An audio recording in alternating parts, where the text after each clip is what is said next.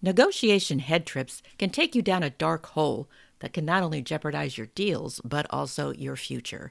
If you'd like more control over your negotiation process, stay tuned for my next guest. He's the author of Negotiating from the Inside Out, and he's got some fascinating tips for how to neutralize those nasty negotiation head trips so that you can come out ahead more often.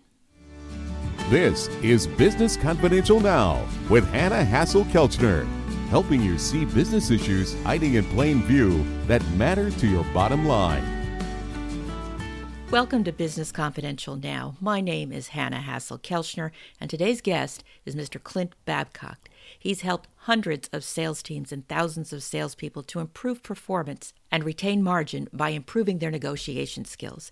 He's a Sandler certified trainer with a degree in finance and takes pride in keeping himself, his clients, and students numbers focused. I love that results orientation. I want to welcome him by starting off with the first question. You know, negotiations can be a high-stakes game sometimes. It's easy to get taken for a ride. And I've heard you say that there's three types of negotiators: the amateur negotiator, the tactical negotiator, and the strategic negotiator. Would you help me and my listeners understand the difference between them? Yeah, sure will. Before I get into that, here's what I ask when I'm working with a team or a group of people. I'll say, hey, as it relates to your negotiations intelligence, how much do you know? What do you know about negotiating? You know, and what have you read? What have you dived into? What have you studied? What have you practiced? And usually by the look on their faces, I can already tell where they fall. You know, because if I see the person that's pondering the question and thinking about it, they're the amateur buyer or they're the amateur negotiator, right? This person is the one that doesn't negotiate very often. Every now and then, once or twice a year, they go to buy something. They might try to negotiate a little bit, but they don't have a process. They don't look at it as a skill set. It's just something that happens. Now, the tactical negotiator, this is the person that has read a little bit about it, has some skill set, has maybe taken a course, and does it on a regular basis. So these people you typically find as maybe in the C-level within an organization or has some semblance of purchasing things for a company. But then you got the strategic negotiator. This is the one that has studied it, probably knows more than you, has looked at it as this is one of their greatest skill sets, knows how to use the gambits against you in order to negotiate. And I say against you, but I really mean with you. In other words, you know, let's face it, what we're after is a partnership through this. And that strategic negotiator knows how to make you feel good while they're getting their agenda and getting the things that they're looking for in the negotiation while taking care of you along the way. All right. Now, when you have an audience in front of you, you say that based on the expressions on their face, you can tell like what category they fall into. All right. But I can't see my own expression. So how do I know where I fall in? I mean, you know, everybody basically believes that they're more skilled and capable than others. You know, like, oh, I'm a safe driver. Yeah, well, everybody says that, you know. So how do I figure out where I fit? I mean, genuinely and authentically, honestly, you know, because maybe in some circumstances I could be one type of negotiator and in another, like, nah, not so much. So how do I figure it out? All right. So a couple ways. Let me give you a few things. So the reason why the book's entitled Negotiating from the Inside Out is because it starts internally. And in one of the first chapters, I put 5 behaviors in there that really people have to look at themselves to kind of start figuring out, okay, how am I wired for negotiations? And I'll list them off really quick, and then I'll give you a quick understanding of them. Conflict. How do you deal with conflict, right? Do you retreat or are you very comfortable with conflict? So if somebody was trying to figure out, well, hey, how am I as a negotiator? If you're more of I am a conflict avoidance kind of person, then you probably don't like negotiating. If you're more of the type of person that, hey, I kind of am the one that causes conflict from time to time, I'm very comfortable with it, then you're going to be okay with that. The other is assertiveness.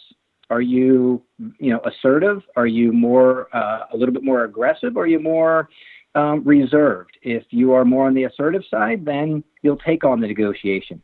Ego's another one. Are you more, a little bit self-deprecating, or do you like the recognition and you even engineer it sometimes? Competitiveness. Here's the question I ask when I get to this. Hey, on a scale of 0 to 10, how competitive are you? And there's a lot of people that be like, yeah, I'm not really competitive. Okay, it's not a bad thing. It just means that, well, in the face of negotiations, you might be okay with not winning versus somebody that's like, oh, man, I'm a 10. I'm that hate to lose kind of person. And then last is emotional composure. If you're too highly emotional, that's not good because that hijacks your ability to reason and it hijacks your intellect. If you're more controlled in your negotiations and when you deal with those kind of pressure situations, then you're going to be able to think more clearly and you'll be better. So I guess, Hannah, I'll kick it back to you and just say, hey, out of those, how would you rate yourself? And what would you think? You're asking me to rate myself? Or just overall, as you put those together, what do you, probably, a lot of people say, hey, I'm good in one areas, but maybe not in the other, and that's fair. So that's why I say, look at the inside. How are you when you're put in a negotiation situation? And if you know how you're wired there, that's where it starts. But I think it also makes a difference as to what's at stake. If you've got a really major thing, I mean, I'm not sure what you know about my background, but I practiced law for a number of years and managed a lot of litigation where there was a lot of negotiation because very few cases do go to trial. They get settled, and it is a negotiation. Right. So sometimes it's easy to walk and sometimes it's not. It depends what you want your outcome to be and then, how you get there. So... But then there are situations where I may not care because not in a work situation when I was practicing law, but in a personal capacity where it's like I could take it or leave it. Let me see if I can push it. If I can, great. If I can't, okay, well, have a nice day. That kind of thing. And, but then there may be certain circumstances where I will win. So, I think it depends on the context and how much is at stake, how much you can afford to lose, how much you can afford to compromise.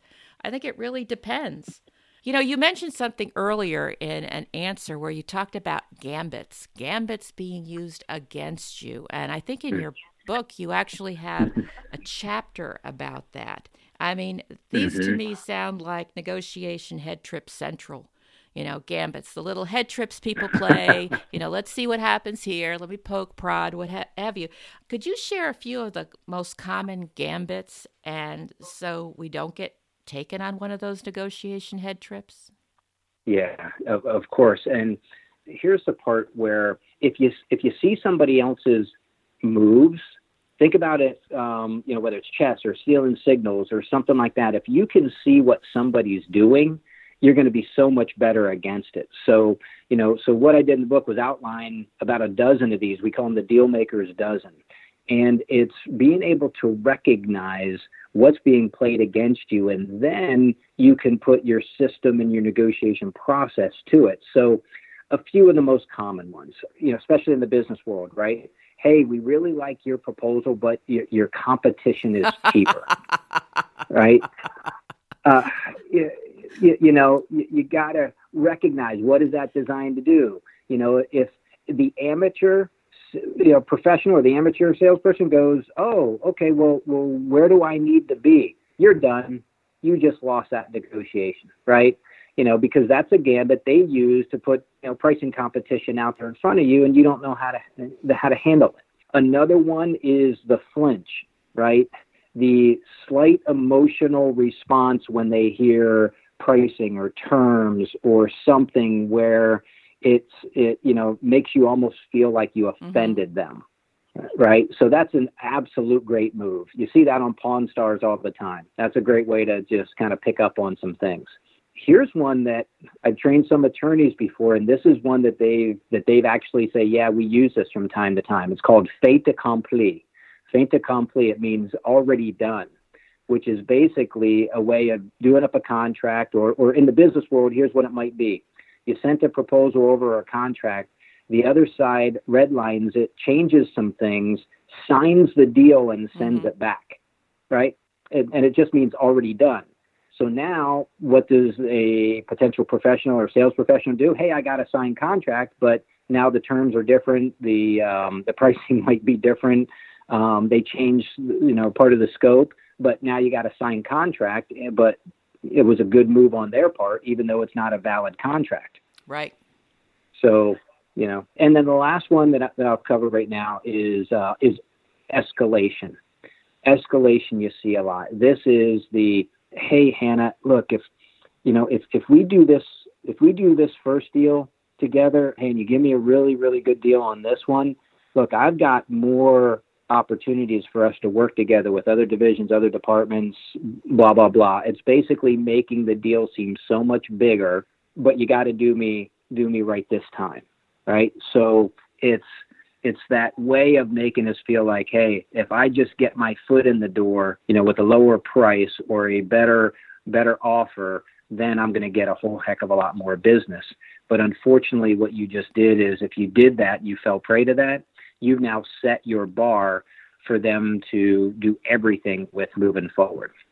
So those are the four I would say some of the most popular ones that we see the most. Yeah, most popular. I like that categorization. So, one thing that you mentioned in your book, which I think is really kind of interesting, is you discuss the Karpman drama triangle. Now, what exactly is this mama drama triangle, and why should we care about it when it comes to these head trips? All right. So this goes back to what we touched on earlier about emotions.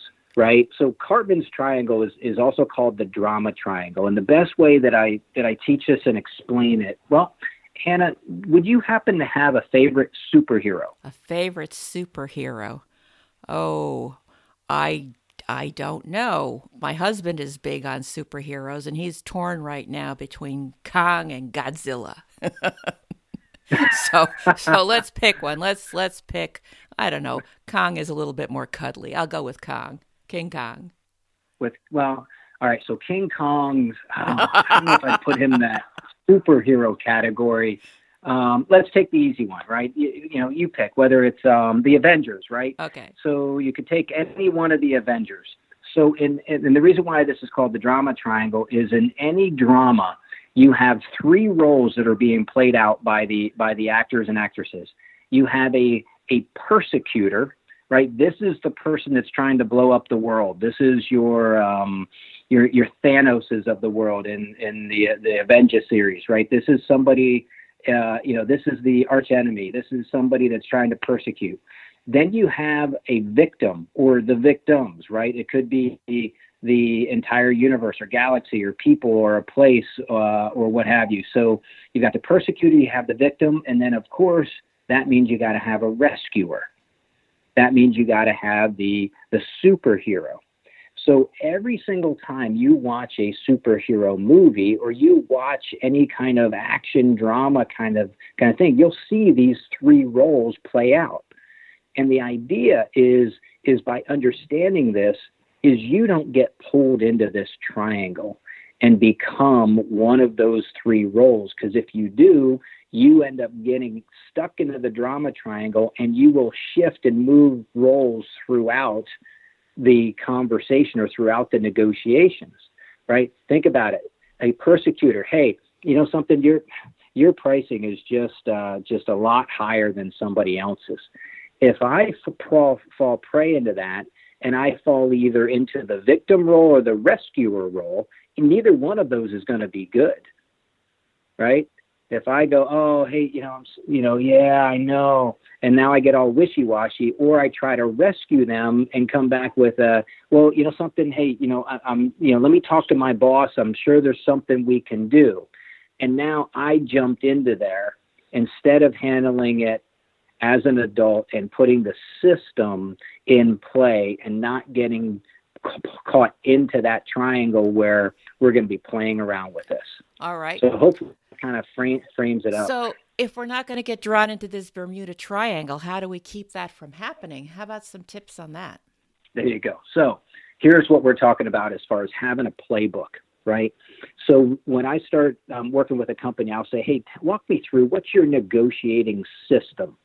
And usually 3 to 5 seconds goes by because they don't have one, but they're trying to figure out what happens with that. And this is really where the focus of the book is to give you a system that when somebody does try to negotiate with you, you know where you're going to go next. You know where you're going to go first, and then you know where you're going to go next. So what we've done is we've outlined 3 steps in this. And step 1 is finding the polite way to say no. And it really is, acknowledge, reassure, and ask them a question. So it might sound like this. Let's say, Hannah, you said to me, hey, Clint, something I really like your proposal, but it's coming in, it's a lot more than the competition. What can you do? Mm-hmm.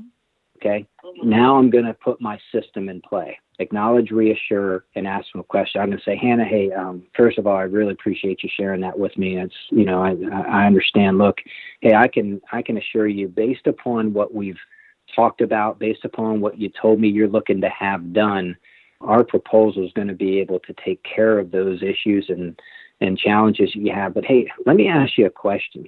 Why do you think the competition or whoever I'm up against values their solution less than mine? Aha. Right? They want me to try to defend and justify my higher price. I have no interest in doing that.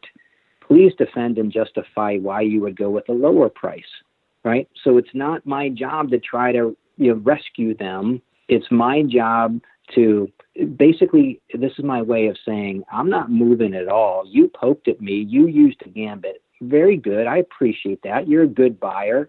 I'm not moving anywhere yet. And I say yet because I'm going to, negotiations with some flexibility, but not at the first move. If I move at the first move, if I say, well, where do we need to be? That's not a system. That's you need to be, about 10% less. Okay, let me go see what I could do. That's a discounting system. And a lot of people and a lot of companies have a discounting system, not a negotiation system. So now let's say they work through that or they, come back with something else. My second move is, I call it struggle and pull back. Struggle and pull back. So really what this means is, hey, I'm going to struggle. So, if they come back and say, yeah, but, our budgets have been cut, such and such, then I'm going to start to, hey, wow, sounds like it's, tough situation. Look, maybe we should back up here a little bit. Are all the things that you were looking to accomplish with what we were going to do? I mean, are they all that important?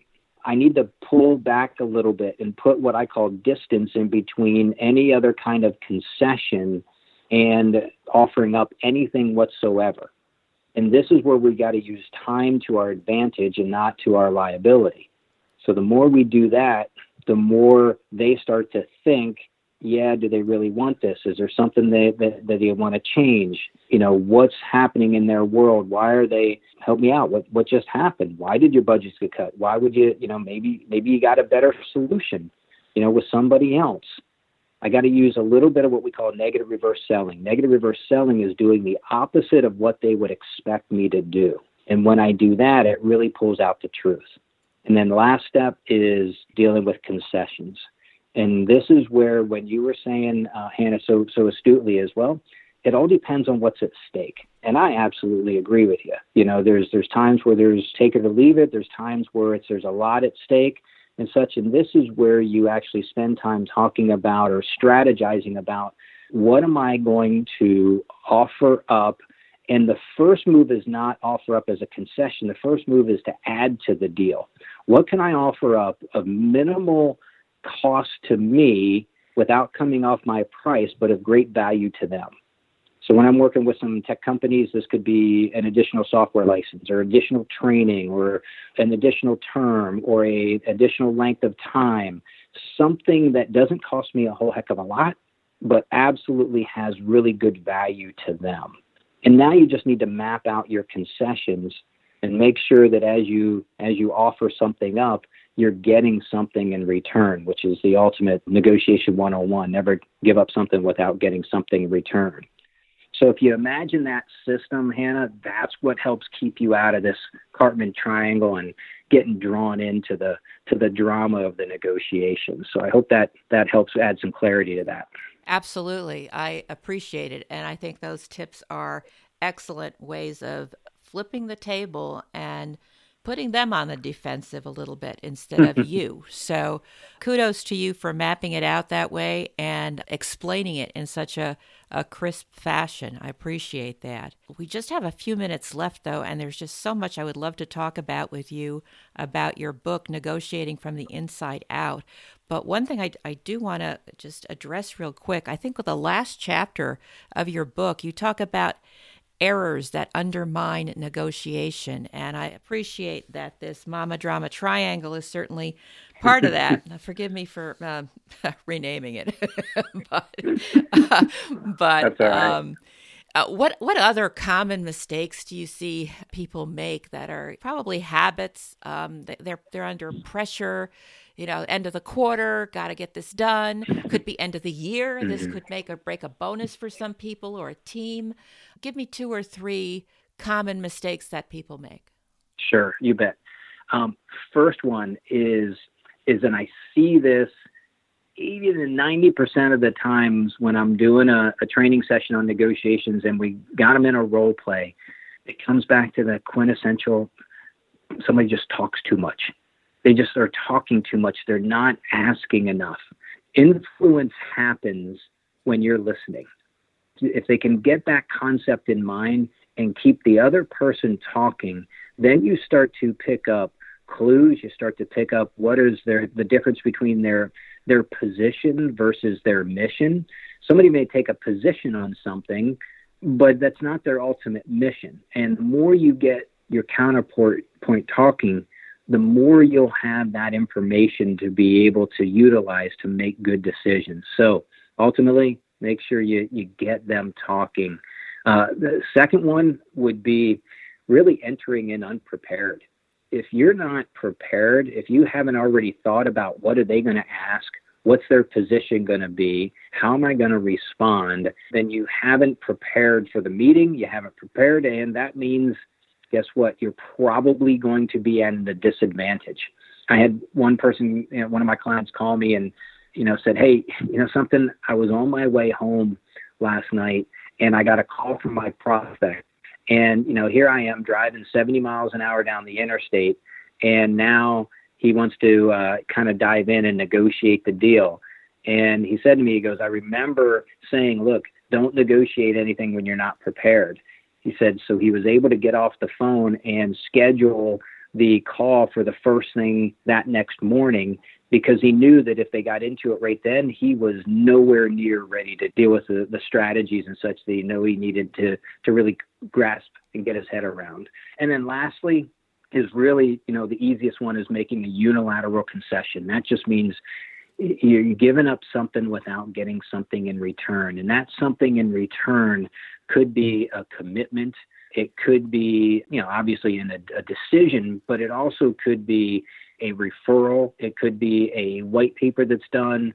In business, there's a lot of things that you can ask for that don't necessarily relate to money and currency and or around the deal that might be able to position you really well somewhere down the line. So just make sure you're not giving up, because if you do, think about it when you go to buy something and somebody says, oh yeah, we'll knock 10% off. If they did it that easy, don't you feel like you should have asked for more? And that's really the idea of unilateral concessions, getting something once you get something up. Wonderful. Thank you for that. Those are some excellent takeaways. And this whole conversation's really been an eye-opener and a peek behind the curtain of the Wizard of Oz. So thanks for giving us some tips on how to neutralize those negotiation head trips so that we can win more often and come out ahead. If you'd like to contact Clint and learn more about him and his book, Negotiating from the Inside Out, you can find that information in the show notes at businessconfidentialradio.com. And if you found today's program helpful, tell your friends.